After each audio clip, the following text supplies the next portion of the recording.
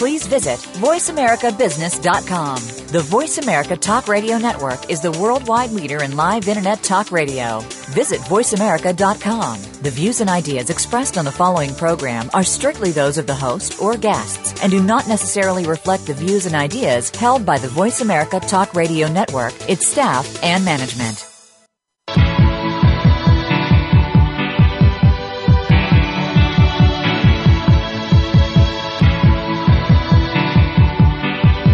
You are now about to take a journey with professional advisors Ken Smith and Ethan Broga on Empirical Investing Radio. To connect with Empirical Investing Radio, please call 1-866-472-5790. Fasten your seatbelts. You're going to need them. Just because the hosts have a sense of humor does not mean their advice won't change your life.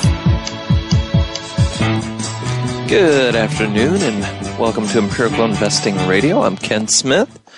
Sitting next to Ethan Broga. Good afternoon, Ethan. Hey, Ken. Ethan is a certified financial planner with a master's degree in financial planning and a regular on Empirical Investing Radio. Indeed. This show is designed to share with you prudent investing and financial planning advice to help you make a lifetime of smarter financial decisions. If you would like to call in during the program, please feel free to do so, and you can dial 866-472-5790. We'll get you patched right in. If you have any questions, comments, or thoughts you'd like to share with us, we'd love to hear it. We are broadcasting this live today, high atop the Empirical Tower, Ethan. That's right. Here in Seattle, where it's nice and cloudy as usual, and not so nice out. But it's not bringing you down. Well, no, I understand we have a bit of a heat wave coming, so I'm looking forward to that. Yeah? Are you going to get your swimsuit out? Actually, I will be. Oh. I'm going to the coast. Well, I'd like to be around when that happens, so give me a call. You got it. You're going where? We're going to the coast this weekend. Oh, great. It should be lovely. Well, you are a mover and a shaker.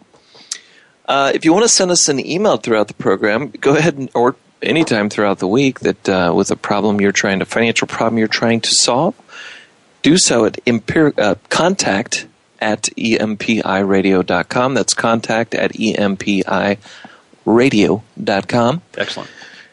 Ethan, before we get started with our market analysis today, we're going to do a little market analysis, talk about fixed income. This is a huge area of concern for a lot of people, and rightfully so, and I really want to dissect this issue. But before we do, would you mind telling our listeners what we can do for them on a personal level and give out our personal contact information? I think firm contact information. Several things we could do. If you're an individual investor out there, and perhaps you're just looking for something simple like a second opinion on your existing portfolio, we'd happily go through that with you, give you our insight and our take on what you have, and if it's good or if it's bad or what. If you'd like to, if you're looking for something a little more substantial, we also offer full financial planning as well. And particularly if you're nearing retirement, there's lots of decisions that can be made during that period of your life that are very, very important to get right. And I don't think there's any better advisors out there than us that can help you with those decisions. Well, that's a bold statement, Ethan. And we're very good at that. If you're talking about Social Security maximization, tax minimization strategies, understanding, what withdrawal rate's right for me, given my situation, for my portfolio, we can answer all of those questions for you. You know, it's interesting. I was just meeting with someone this morning, Ethan, and they were asking, "Well, what would you do for me?" And for any of the fee that I would pay to have an advisor like yourself, what would you do? And it's interesting when you think about how we've helped people over the past several years. And I was telling them, I said, a lot of investors that come to us, they'll ask that very question. And in part, it's a forward-looking question because you don't know what the tax and the other regulations and rules or the different investment opportunities that we don't even know exist yet. Right. What we do know is what we've been doing with our clients in the past. Mm-hmm. And oftentimes, we look at the strategy and say, for the last several years, you could have been taking advantage of this particular part of the tax code, taking advantage of this particular part of the investment world and the opportunities that have been out for some time to invest in a way that might optimize or increase your return or reduce some of the unnecessary or unrewarded risk out of the portfolio. Mm-hmm. And that's very clear. But it's hard if you don't know what you don't know. Totally agree with that. And if you don't know what you don't know, for example, you talk about Roth conversions all the time. Well, if you really weren't looking into that or aware of it, it's easy to think that you've got it all under control and that paying any kind of a fee, for example, would be a bad investment. Right. But that would only be if you didn't know that you could have saved literally hundreds of thousands of dollars over your lifetime by taking each year, is an expiring window of opportunity to engage in certain techniques or strategies to save that money. And so you have to know that you missed out on it to know that there would have been value in having someone involved.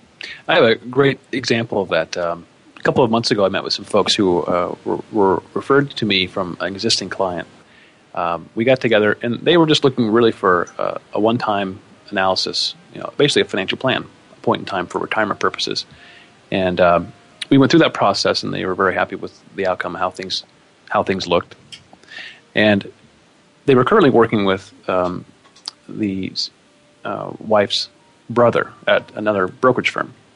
And they were charging a very reasonable fee, actually about 0.5%. And they were using ETFs and pretty low-cost investments. And I looked at the structure, and it's very reasonable to what they have there. A little different than what we would do, not precisely what we would do at all, but in terms of the asset class exposures and so forth. But the main point is this. After going through our process and having really dived into their situation and all the many areas in which, they need to be aware of to maximize their financial future that they didn't know, they decided to hire us. We're going to cost 1%, and they're paying only 0.5% now. They're actually going to increase what they're paying in total, but it's because obviously they're going to get a lot more out of it. Right. And I was able to demonstrate that through the financial plan that we did for them. They signed up this morning. I haven't even told you this morning. Oh. They came in today. Well, that's great for news. this. It is great news, and that's exactly how it works. If you have an in-depth analysis done, there are so many things to understand and know about taxes and investments and how they all work together along with your retirement. Pensions, life insurance, Social Security, all those things add value if you know how to tackle them. And like you said, you don't know what you don't know. And so until you go through it, you really don't know what you're missing. It's worth the opportunity. And for a company like ours, either we're not tying people into a lifetime of, what's frustrating to me is when I see someone who's put into an annuity product that wasn't appropriate, or wasn't appropriate for the particular vehicle. Maybe they put it in an IRA account or something tax-deferred vehicle that has an extra expense inside of a tax-deferred vehicle. And you really can't reverse what was paid and what was put into that. I mean, you can get out of it, but for a great portion of that, you're kind of stuck. Particularly if it's a fixed annuity or something that you can't reverse. Right. Or in certain cases, I've seen people when the market was going through a difficult time in the stock market, they wind up putting things into some beside an annuity. Maybe it's a CD or it's something they can't get out without a significant penalty.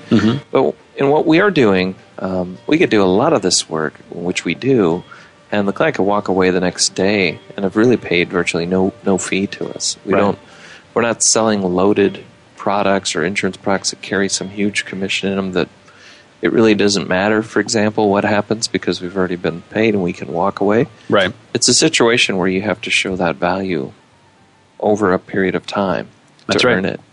So it is something that you can walk away from easily if you don't see the value. Indeed, that's right.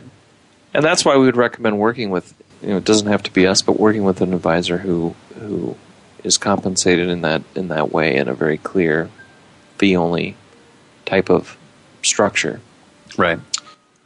Yeah, and that does incorporate not just in the investment decisions, but how does the investment decisions reflect upon the tax decisions? And then obviously the retirement decisions and so forth and so on. They're all interrelated. You talk about it frequently, the importance of coordination. And right. Any one idea may be great in isolation, but to maximize its effect, it's like an orchestra. You need everybody, all things working together. Don't you? You do, right? You do. That's how it sounds the best. And it works out best for clients, for individuals who are doing it that way. But it's not easy. Not easy. I mean, we've spent a lot of years doing this, right? I mean, I know more today than I did 20 years ago when I started, right? Right. Of course I do. Hope so. I didn't come fresh out of college knowing everything I know today about how to do what we do. It's only come through experience and consistently trying to get better at what we do and learning about it and then practicing it and looking up all the rules all the time. Right. And pretty much then you figure it out. But if you're not you haven't done that, you don't have the same level of expertise. And more likely than not, most folks you're working with, if you're working with just a broker right now, they don't either because they haven't done the work. Well, Ethan, let's switch gears. All right. I appreciate that explanation. And I would give you a call. I would. Well, I appreciate that. Very nice. Did you give out the direct contact information? I did not. I think we should. Oh. The best thing of all here. It was the longest intro we've ever done. I think about 10 minutes. You can reach us directly here at the beautiful Empirical Towers in downtown Seattle at 206-923-3474. And Ken, I know you like to give out our 800 number for those who are further away. 1-800-923-4307. Currently we have an office in Seattle, Tacoma, Portland, Oregon, Eugene, Anchorage, Alaska. We are within a week or two from a Phoenix location, and we plan to continue that growth all over the country. So if you're not in our direct area, don't let that stop you from talking to us. We can certainly take care of you. Yep, or we'll be there soon. All right, Ethan, maybe what we could do here is set up the situation so that when we come back from the break, we can start to tackle it, grapple with this. And I was meeting with a client of ours yesterday to talk about the potential effects on a fixed income portfolio if interest rates begin. And we saw recently a bump in interest rates. I mean, right now the 10-year Treasury is yielding 2.47%. And just 1 year ago, it was at a pretty all-time low, 1.66%. Wow. So we've had about almost a full percent, 81 basis point increase in the interest rate over last year. And what you've seen in the bond market, it was a dip in the value or the price of bonds. Noticeable dip for intermediate or long-term bonds in the last couple of weeks. Very noticeable dip. So where we are with interest rates is still historically low. The average rate, if we took going all the way back as far as we can on 10-year treasuries, is around 6.5%. But there were times where they got close to 20% in terms of yield, and then we're in recent times bumping on low. So it's a valid issue for us to talk about, which is, hey, what do we do with the part of our money that isn't in stocks? What should we be doing with it? And the question I got today was, hey, if you had $100,000, what would you do with it? That's a complicated question that goes beyond the bond, but let's assume that money wasn't going into the stock market. All right. So I thought, when we come back from the break, we could have a little discussion, Ethan, you and I.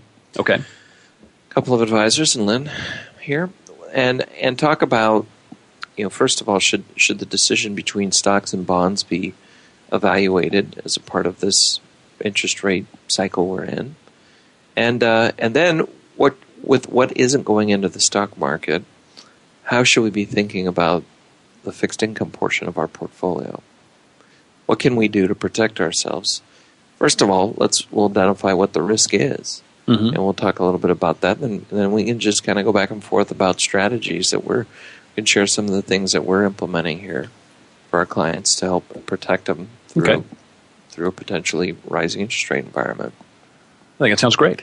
Is there anything else you'd like to add to that?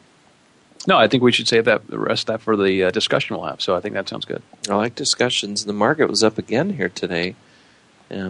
This day-to-day volatility never ceases to fascinate me, Ethan. And we're up another 100. Were we up 114? 14 I count on the Dow anyway. Yeah. Okay. To back above 15,000 at 15,024. Yeah. Oh, there's it's right here on my sheet. Sorry. It's all right. Lynn did all that nice work, and small caps are about 1.5% today. Looking at the ETF exchange traded fund, international is up about 1% as well across the board. All right, well, let's take a quick break, Ethan, and then we'll start our bond discussion. We'll be right back.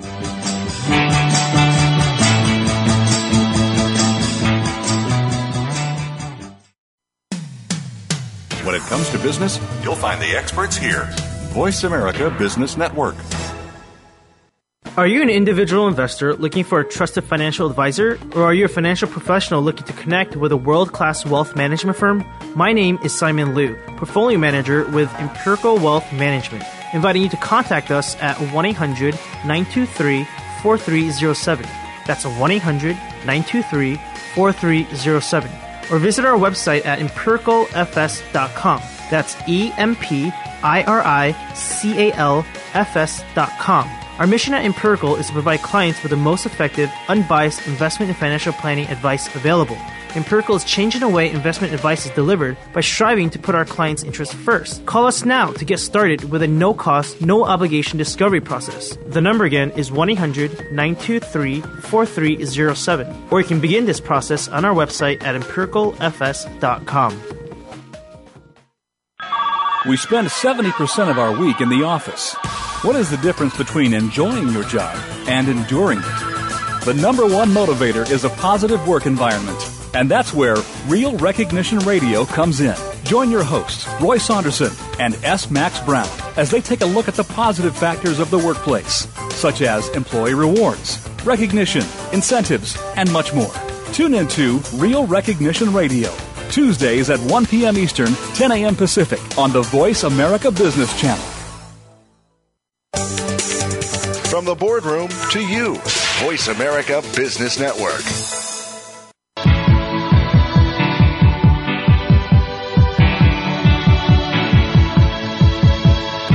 You are listening to Empirical Investing Radio with Ken Smith and co-host Ethan Broga. To call into the program with a question or comment, please dial 1-866-472-5790. That's 1-866-472-5790. You may also send an email to contact@empiradio.com. Now, back to Ken and Ethan. All right, we're back. Empirical Investing Radio. Your host here, Ethan Broga, alongside my good friend Ken Smith. We're going to be talking about some, bonds mostly in this section of the radio program. I know, Ken, you had an interesting discussion with a client of ours just yesterday, I believe, right? That kind of sparked this topic for today. It's nothing new. It's something that we have to deal with that is going to be a difficult fixed income environment. We are stuck in a low yield situation, even with the uptick in interest rates over the last year. Mm-hmm.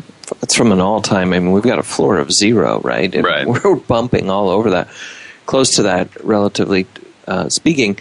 So, how are we going to get return from bonds going forward? That's the big issue or question. Right. And so if rates didn't go, typically the reason why bonds have done very well over the last 20 years is we've had rates come down over the last 20 years. The trajectory on the right. Rates, they've come down about 3.31% over the last 20 years if we looked at just the 10-year Treasury. Mm-hmm. And 20 years ago, it was around 6%. It bumped up to 8% around 1995. Mm-hmm. And so, from 1995 to now, I mean, you had this. If you go to the Treasury website, they've got all kinds of cool graphs and things you can track. You can track all the historical relationships on these treasuries. But I'm looking at the graph right now. Right. And we'll post up on our website. I'm going to have Eric write a little paper about all this, and so I would encourage you to just pull it down and probably be in the research or the resource section. But what you're looking at is it's a bumpy ride. If you look at it goes from 8 down to below 6, and then bounces back up to 7, and then bounces around and gets down to around 4 and close to 1999, then bounces back up to almost 7. It doesn't move straight down or straight up. It's a bouncy ride all along the way. But overall you had this decline in rates to get down to that where we hit this 1.66, which is pretty close to the low, right? Right. And now we're back up to 2.47. But over the last 20 years, we haven't been below 3% much at all. Right. And so you have a situation, I think it's worth explaining a couple of terms here, Ethan, with the idea where if you have a longer duration bond, and duration is a measurement that we use to get an idea of how sensitive the price changes on our bonds are to a move in interest rates. Right. And so, for example, if you, I'm just going to plug in a couple of numbers here, and so bear with me while I'm doing it. But if we were at say we were at 8%, and we bought a zero coupon Treasury, the duration or the effective duration of that, because what it also, another way of looking at it is it's measuring the amount of time it takes you to recover your principal that you put into the bond. Mm-hmm. So if you had a zero coupon Treasury, it means it doesn't pay interest till it matures. Right. And at that point, you get your interest and your coupon and your principal back. So it has, the duration is 20, and it's also very, very sensitive to interest rate movements.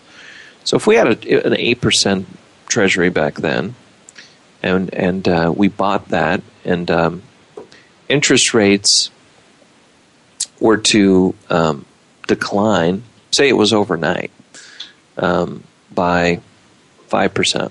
Okay. How about we take a look at that? The value of our bond in that single year, if we held all of the other factors constant, we just looked at what the effect would be, you would have 100% appreciation in the value of that bond. Does that make sense?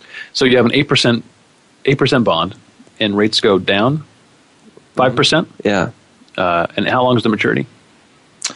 I use 20. Oh, okay, 20, right. You know, it's just for giggles. Right. So your $50,000 investment all of a sudden will be worth $100,000 is what you're saying. Mm-hmm. Overnight because rates went down. So 5 years into it, you know, if you were to sell that bond, and you'd have an annualized rate of return of around 18.5%. Yeah, that makes good sense. So that I'm setting that up so you have an idea of, well, wow, this idea of duration and the returns of bonds as interest rates are moving. You had this tailwind helping you, right, helping investors for the last 20 years of it. Go ahead. And I think it's worth just be really super clear about this. The interest rates on the bonds and the market value of the bonds have an inverse relationship. Kind of like opposite ends of a seesaw or a seahorse, right? Or not a seahorse. Seahorse. I'm not sure what seahorses have to do with it. I know you've been out with the kids, haven't you? I've gone to the park a couple of times the last few weeks. But you know what I mean? A lot of seahorses there? If rates are moved downward, right, prices move upwards, right, and vice versa. So if you have a bond yielding 8% that you buy at par, let's say, and rates go down 5%, well, the value of the bonds all of a sudden went up a ton. Well, let's reverse that. That's why you have the scenario. Let's say instead of on that same bond, it started at 8%, that 20-year duration bond, right? I'm not sure how you're going to fit a seahorse into this conversation, Ken, but I'm looking for it. I'm sure we will. Let's say we're swimming upstream. There you go. And you're riding your seahorse. But we put 5%. We have, instead of the rates going down 5%, let's say the rates go up all at once today. Okay. We just bought the bond yesterday, and today they go up 5%.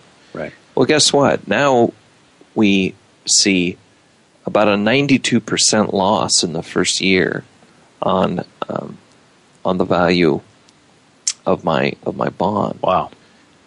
It's a huge impact for that type for that type of bond. Mm-hmm. So, because really you have, I mean, and ultimately you'll get your principal back, but if we were just looking at the effect, you know, and duration, it's not a perfect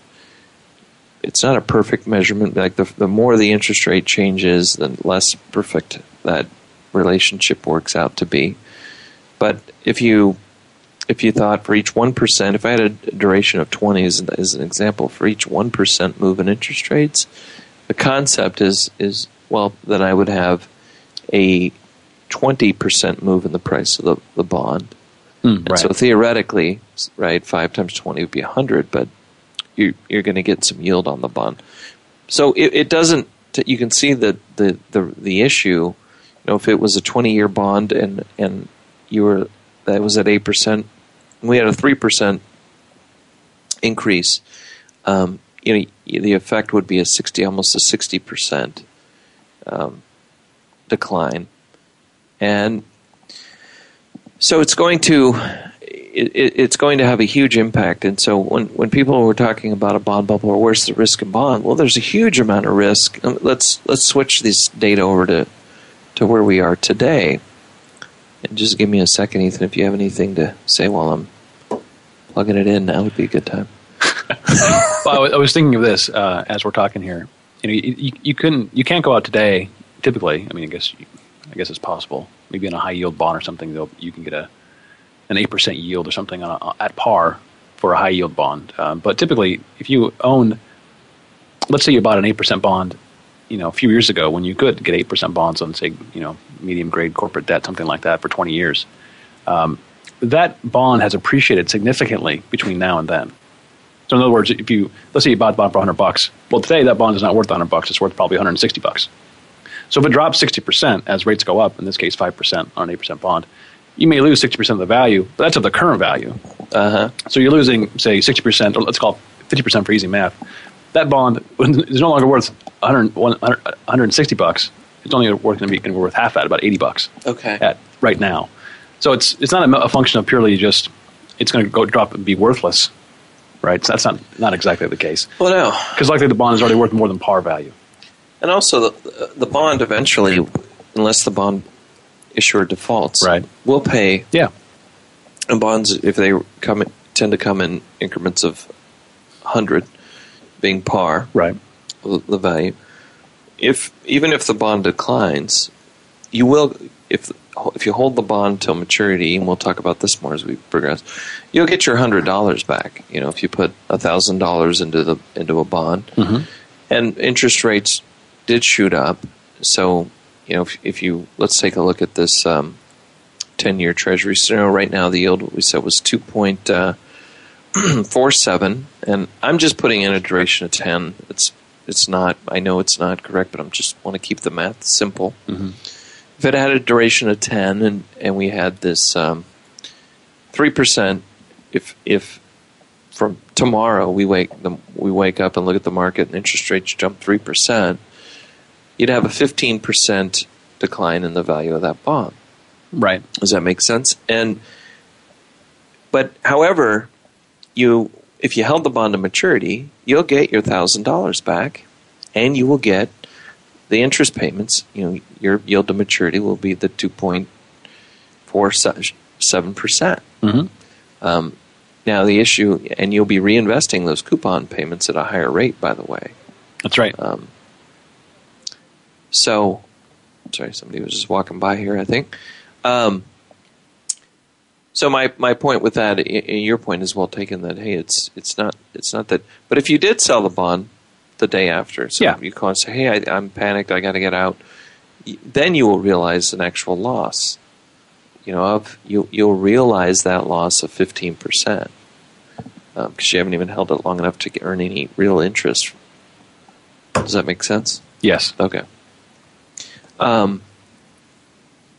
So what I was pulling up is now let's look at the yield on the 5-year Treasury is about 1.38%. And if we put the duration of that at 5, again, just to keep it simple, you're saying, well, I'm getting less of a yield right now. I'm accepting less yield, but I have a shorter maturity on the bond.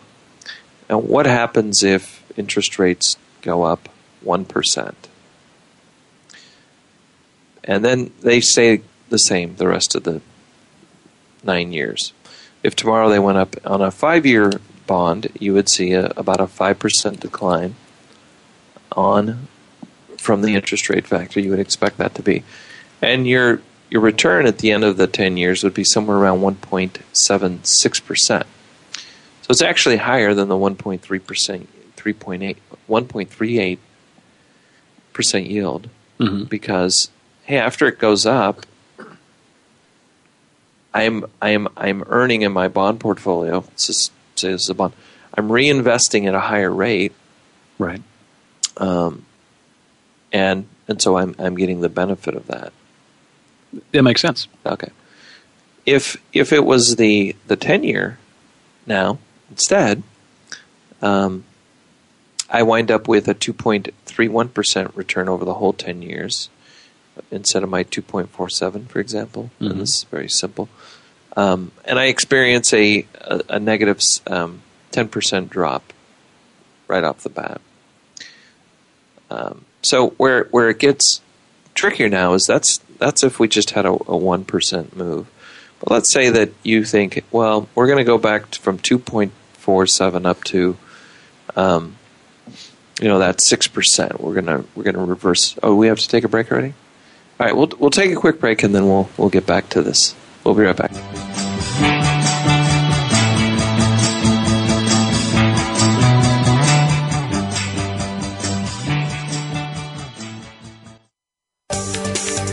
From the boardroom to you, Voice America Business Network. Are you an individual investor looking for a trusted financial advisor, or are you a financial professional looking to connect with a world-class wealth management firm? My name is Simon Liu, portfolio manager with Empirical Wealth Management, inviting you to contact us at 1-800-923-4307. That's 1-800-923-4307. Or visit our website at empiricalfs.com. That's EMPIRICALFS.com. Our mission at Empirical is to provide clients with the most effective, unbiased investment and financial planning advice available. Empirical is changing the way investment advice is delivered by striving to put our clients' interests first. Call us now to get started with a no-cost, no-obligation discovery process. The number again is 1-800-923-4307. Or you can begin this process on our website at empiricalfs.com.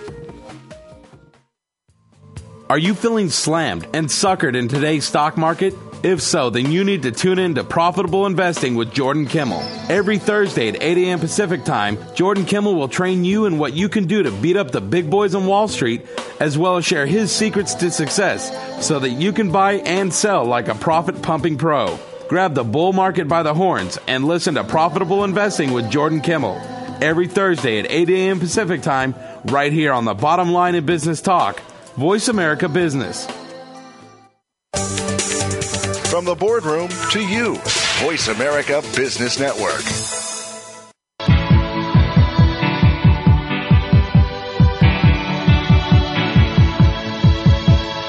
You are listening to Empirical Investing Radio with Ken Smith and co-host Ethan Broga. To call into the program with a question or comment, please dial 1-866-472-5790. That's 1-866-472-5790. You may also send an email to contact@empiradio.com. Now, back to Ken and Ethan. All right, we're back. Empirical Investing Radio. Your co-host here, Ethan Broga, alongside Ken Smith. Kind of wrapping up, or I'm not sure wrapping up, Ken, but furthering our bond conversation. Yeah, we need to get back to the bigger picture. I think that'd be a good idea. So we were just defining this idea of duration and how when you have a long maturity, there's a lot of risk, but that risk is diminished by shortening up the maturity of the bond portfolio. Right. And you wanted to retrace here now. Why do we own bonds in the first place? Yeah, what's the role of bonds in a portfolio? And then further, what's the role of bonds in a portfolio in interest rate environment like this? Right. Those are good things to discuss. For us, I think just in general terms, one reason why we have bonds in the portfolio is to dampen equity volatility. Right. If stocks are very volatile, they go up and down quite a bit. Their swings can be large at times, as we all know. Well, bonds don't generally behave like that, particularly if they're shorter term. Right. And so what that allows you to do in general is that, well, if you choose between cash and midterm or short-term bonds, well, you're taking a little more risk there in the bonds than cash, and certainly you would expect to have a return there because of that, right? Mm-hmm. Just like you expect to have a higher return in stocks over time relative to short or midterm bonds. There's just more risk over time. You get rewarded for that extra risk. But also importantly, the bonds don't behave like stocks. So typically, anyway, if stocks decline, well, bonds don't generally decline certainly as much if they're shorter term. That means you can do things. You have more flexibility, particularly if you're taking withdrawals as an example. If stocks have declined in the last 12 months, your bonds haven't. Maybe they've been flat, or maybe they've even gone up a little bit. Well, gee, you can tap into that piece of the portfolio if you're taking money out of the portfolio. And also you can obviously sell bonds at that point to buy stocks when they're cheap. So there's always a role for that. In the big picture, that's how they fit into a portfolio. They help give you more bang for your risk buck, as it were, right? In general. If you have the time frame and you have the faith in the growth of the global economy and the market participants, then stocks have generated a higher rate of return. Undoubtedly. And so they are my preferred vehicle for beating inflation and accumulating wealth over long periods of time, not getting rich quick, right? But preserving and growing real wealth over a long period of time. However, if your time frame is not extremely long, or you do not have the psychological comfort with the volatility that's inherent in stocks, mm-hmm. the bond component should be there as a stabilizer, and in addition to help provide in the income distribution years, to help a stable vehicle that we can pull either liquidating or through the interest payments, combination of both principal and a stream of income without having to sell down stocks as they're declining. Right. If we happen to be going through, which most of us, if we know our market history, if we have we retire somewhere between 60 and 70, we're going to go through a market downturn, an mm-hmm. equity market downturn. And it's impossible, as you know, to perfectly or even with moderate success predict the sure. tops and bottoms right. of equity markets. And so a better approach, and I don't care what you read in the general financial media or what some, in my view, less than ethical investment advisors or brokers will tell you, that this idea of the premise of modern portfolio theory has failed and we have to look at this completely new approach to it is the same garbage people have said every single time that we have some kind of a market decline. It's nonsense, and they have no empirical or sound support for that. And not only that, but nobody should have ever thought that the markets couldn't go down systematically around the world. I mean, that's just something that will happen.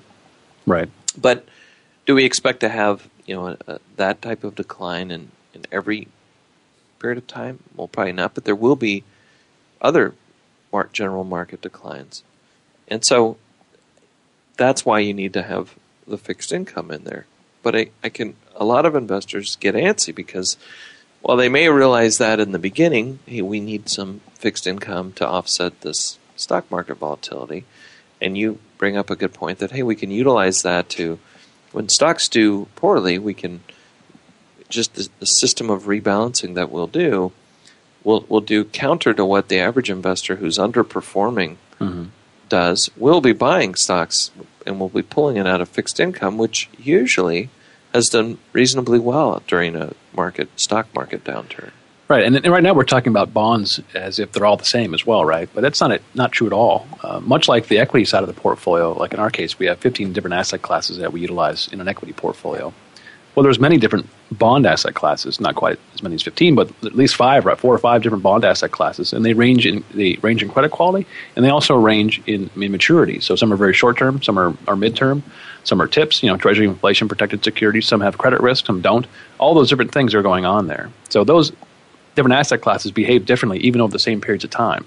Right. So, like in the last month, as an example, clearly the least risky bonds over the last month have done the very best, right? That's right. When all other bonds have been dropping. So therefore, that's the beauty of a diversified portfolio. It isn't just like you're buying bonds and then say all bonds are equal. There's lots of different types, and because there's different types, you can spread the risk around. So if you had to make a change in a portfolio, let's say I needed some cash out of my portfolio last month, and I have a half bond, half stock portfolio. Well, gee, I would have taken it probably from one of 2 asset classes in this period of time.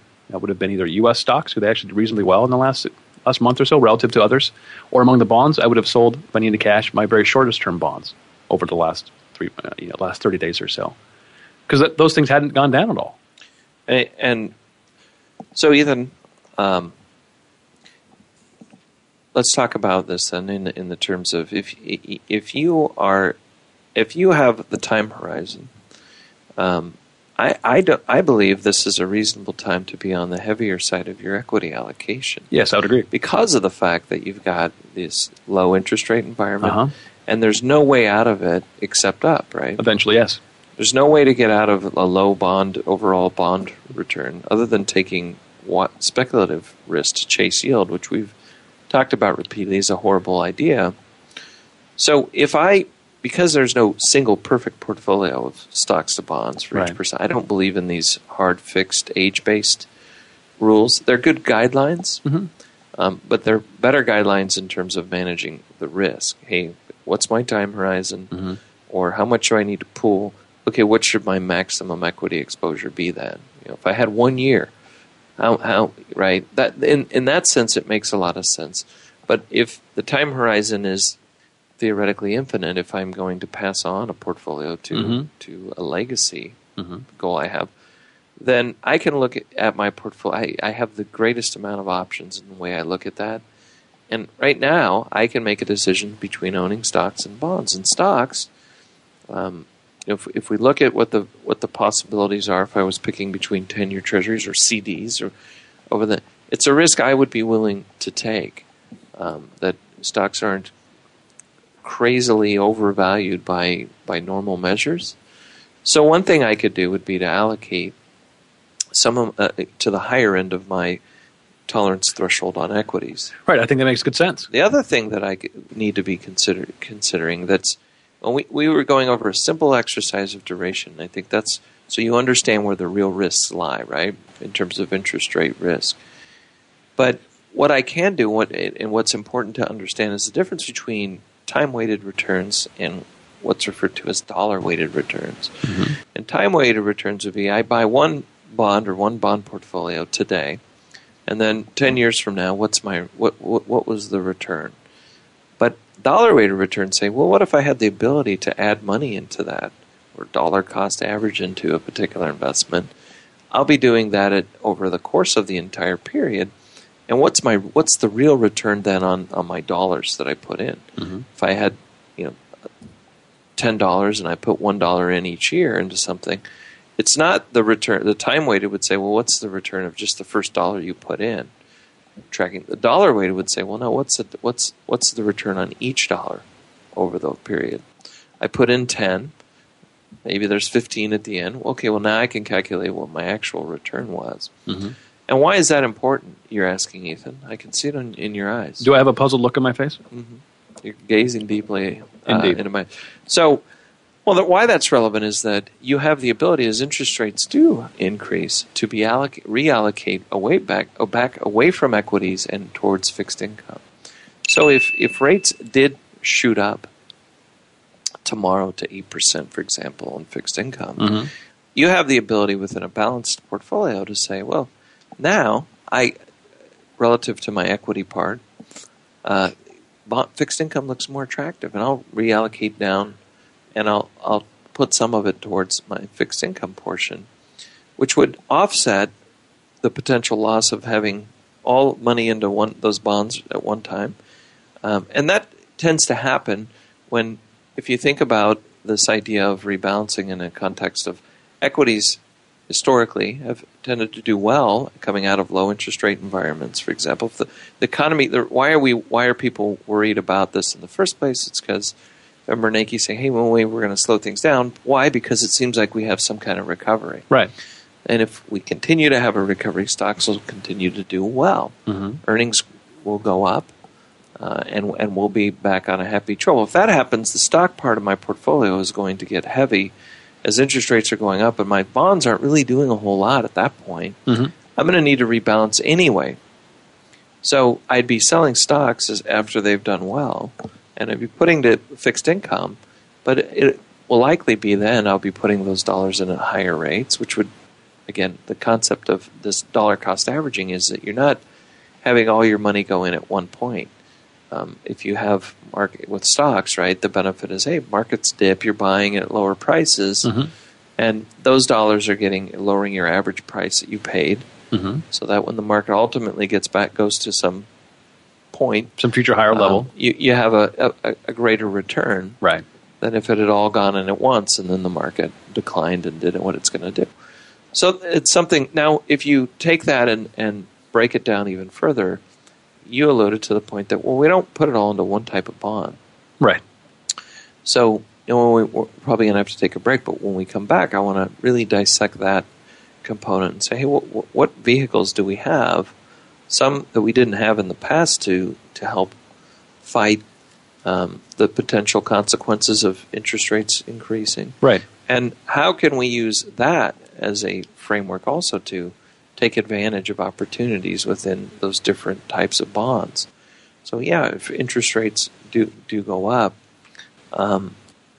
it may affect different parts of the bond market in different ways. Mm-hmm. And when we'll take a quick break, but when we get back, we'll kind of pick up on that. I think this will be our last segment, so we'll try to bring a little clarity to what it all means. All right, sounds good. We'll take a quick break, Empirical Radio, and we'll be right back.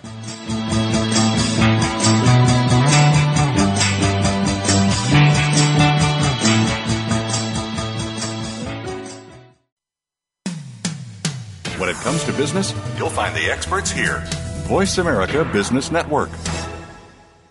Are you an individual investor looking for a trusted financial advisor, or are you a financial professional looking to connect with a world-class wealth management firm?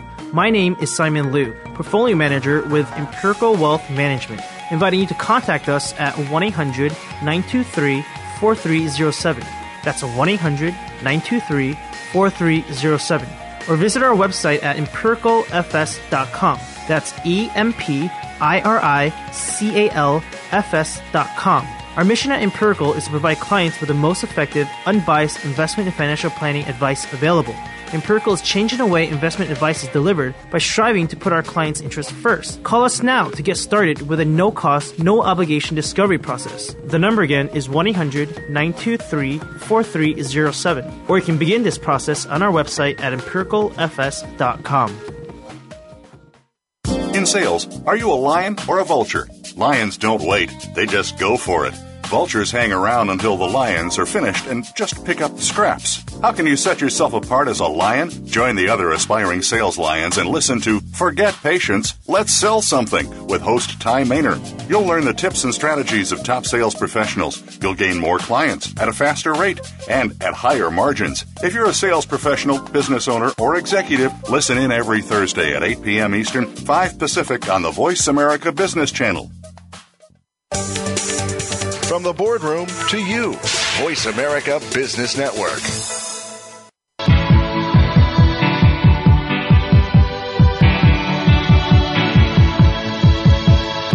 You are listening to Empirical Investing Radio with Ken Smith and co-host Ethan Broga. To call into the program with a question or comment, please dial 1-866-472-5790. That's 1-866-472-5790. You may also send an email to contact@empiradio.com.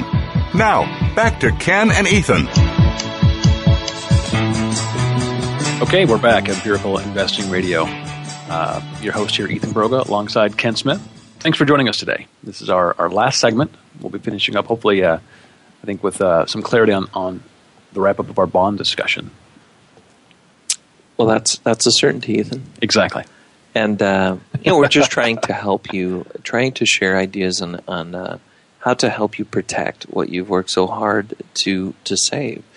And we're not spending a lot of time talking about, again, not chasing yields, because we've talked about that quite a bit if you've listened to any of the other programs. But what we were going to talk about, Ethan, is how to tie this together. What tools do we have to help manage through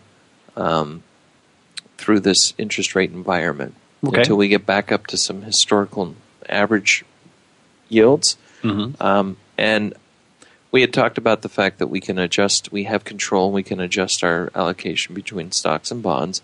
That needs to be done within a prudent context. My advice is with your advisor and a financial plan that you've done, and a keen understanding of your tolerance for the risk or the volatility in the stock market. We talked about how just the general rebalancing, even if you didn't change your stock to bond ratio, but just the general rebalancing should work to your advantage as we go through an increase in interest rates, because you'll be pulling money out of stocks. If bonds drop, they need to be rebalanced. You're going to be buying them at higher yields. Mm-hmm. That was the idea behind this dollar-weighted return versus time-weighted, mm-hmm. that you'll have the ability to offset some of that if you do have a decline. Now, we want to keep we do want to keep the maturities below average maturity of our bond portfolio below 5 years, because research has shown us that if you look at the empirical data, you don't get a whole lot of extra return anyway by extending the maturities out to, like we were saying, 20 years or 30 years. It's not a great deal for the average investor. It's certainly not a great deal today in our current environment. But there should be no panic if you've got a bond portfolio with a maturity of 5 years or less. You shouldn't be worried or sweating about interest rates too much. There's still going to be some decline there, but it's nothing that you won't get through. Right, and I would point out on that end, if you have, we don't know exactly when rates will go up. I'm sure that they will, but I don't know with any precision when that's going to occur. Just like I know stocks are going to go down sometime, but I don't know when that's going to occur. And without the actual timing of the event, I can't profit from that information, right? Right. I don't know what's going to happen. So therefore, you should admit to yourself that, A, you don't know when rates are going to go up. I know people who have been in cash for 4 years that should have otherwise been in bonds with that money and lost out on about 5% per year for the last 4 years because they didn't have it invested because they're concerned about rates going up. Right. Well, it hasn't happened yet. And you need to – I know I was saving you the pain of me going through a whole long list of interest rate scenarios. Yeah. We wanted to stop that, and I appreciate that, Ethan. But you need to know what you don't know again. If you don't even know what the effect – first of all, what do you think interest rates are going to do? What trajectory are they going to take? And then second, do you understand what that would do to the portfolio, like over the whole investment time? And if you don't, you're really making decisions without the information you need. Right. The person I was sitting with this, I said, well, actually, if you weren't going to touch this bond stuff for 10 years, the best thing that could happen would be that rates go up very quickly at once, and then you're reinvesting at a higher rate for the rest of the 9 years. You're putting money into bonds at a much higher interest. Right. But you may not understand that relationship. Sure. Okay, well, I think part of that because if rates go up, I think it's a permanent loss, but that isn't true. Like you said, if rates go up. Guess what? Rates go up, and you get more yield for future investments. So the tools we have, Ethan. What do we now? We talked about the rebalancing. Well, one of the things you can do to design your portfolios to have some government bonds, which are pretty credit risk free for all intents and purposes. Mm-hmm. You can look at the corporate bond market. You can look at municipal bonds. You got a lot of different sectors of bonds. If you're in a high tax bracket, municipal bonds or tax-free bonds tend to make more sense. You've got investment grade corporate bonds. You've got high yield corporate bonds, and then you've got TIPS, Treasury inflation protected securities. They're an interesting tool that we didn't have a long time ago to fight a rising inflation scenario. And right now, the way the TIPS are priced, we need about over the 10-year TIP, 1.97% inflation a year. Wow. To break even with just buying the nominal Treasury. The regular Treasury is at 2.47. The yield on the 10-year now is 0.5%. So if we had zero inflation for 10 years, your return would be 0.5% on that. The likelihood of that, though, you have to be realistic. If you're worried about interest rates going up, and again, what are the connection between that? And I was saying, what's the likelihood, even when we're on the break, of having a zero inflation rate but having interest rates go through the roof? I would say the likelihood is very low. Right? Right. So you have a vehicle that inherently has some interest rate protection. It's not a variable rate fund, but it inherently has that because they tend to go not in perfect lockstep, but they tend to correlate, have a high correlation. Yeah, exactly. I mean, we all know the history of rates back in the late 70s, early 80s. Boy, 18% rates, right? Mortgages were something like 15% or something like that. Well, I mean, we all remember that, but what was inflation at that time? Well, guess what? It was 18%. Yeah, guess what? It was incredibly 20%. high. Very, very high. And that's exactly why rates went up. And Paul Volcker. Go to that Treasury site I was telling you about. Yeah, You can pull the CPI history and lay it over the 10-year Treasury, and you will see a strong relationship. That's the tool that the Fed has, is to raise rates to combat inflation if it's high. So right now, if you in our portfolios, we include these. If we were going to be more aggressive, and we have a lot of different models that we use, and it's important, again, to understand why and where you would use these models. But you might even look into other areas like emerging markets debt, foreign government debt. Now, there's a difference between bond funds that hedge out the currency, so there's no currency fluctuation risk. And so really there you're, again, dealing with the other types of bond risk. And bond funds that aren't hedging out the currency and could be incredibly volatile because currency exchange rates can be volatile. So you need to be very aware which ones you're dealing with there. But you do have the tools that we didn't have a long time ago to look at bonds on a global basis, to diversify globally when it makes sense to do so. You also have the ability to look at variable rate bond funds. You have to be very careful with these, and we won't have time to go into deep detail today on these.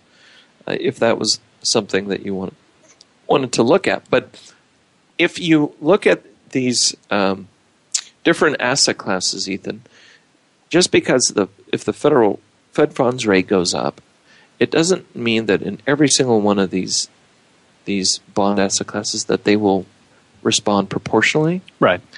The spread between corporate bonds and treasuries can narrow. They can become very close together. For example, right now we're looking at just 10-year AAA corporates 3.11, and where your 10-year Treasury we were saying is about 2.5. So it's a maybe 60 basis point spread between those two.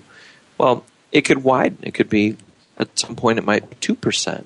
It's really about investor preferences and their viewpoint about the risk of the corporates. Are these corporates? When people see a lot of risk, like during the crisis, the spread got really wide. Right.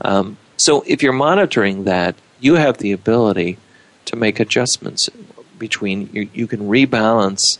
If you had 5 different asset classes, short-term corporates, a little bit longer-term corporates, but not long-term, but like, say, intermediate, short-term high yield, intermediate high yield. You had some emerging markets or foreign government bond debt in there, and then you had your Treasury short and intermediate. The average duration of that might come out to 4 years because you're managing the way you mix those. Right. But they're going to year over year, they're going to all behave differently. And so you have those levers to pull. You can adjust that. You can adapt that. Exactly. I think we're out of time, Ethan. Already? I had a few more things to say. Oh. But we'll tune in next week, and we'll talk more about this. All right. Sounds good. Thanks again for tuning in Empirical Investing Radio. And again, if you want to get a hold of Ethan or I during the week, call us at 1-800-923-4307 here at the Empirical office. Have a great week. We'll see you later.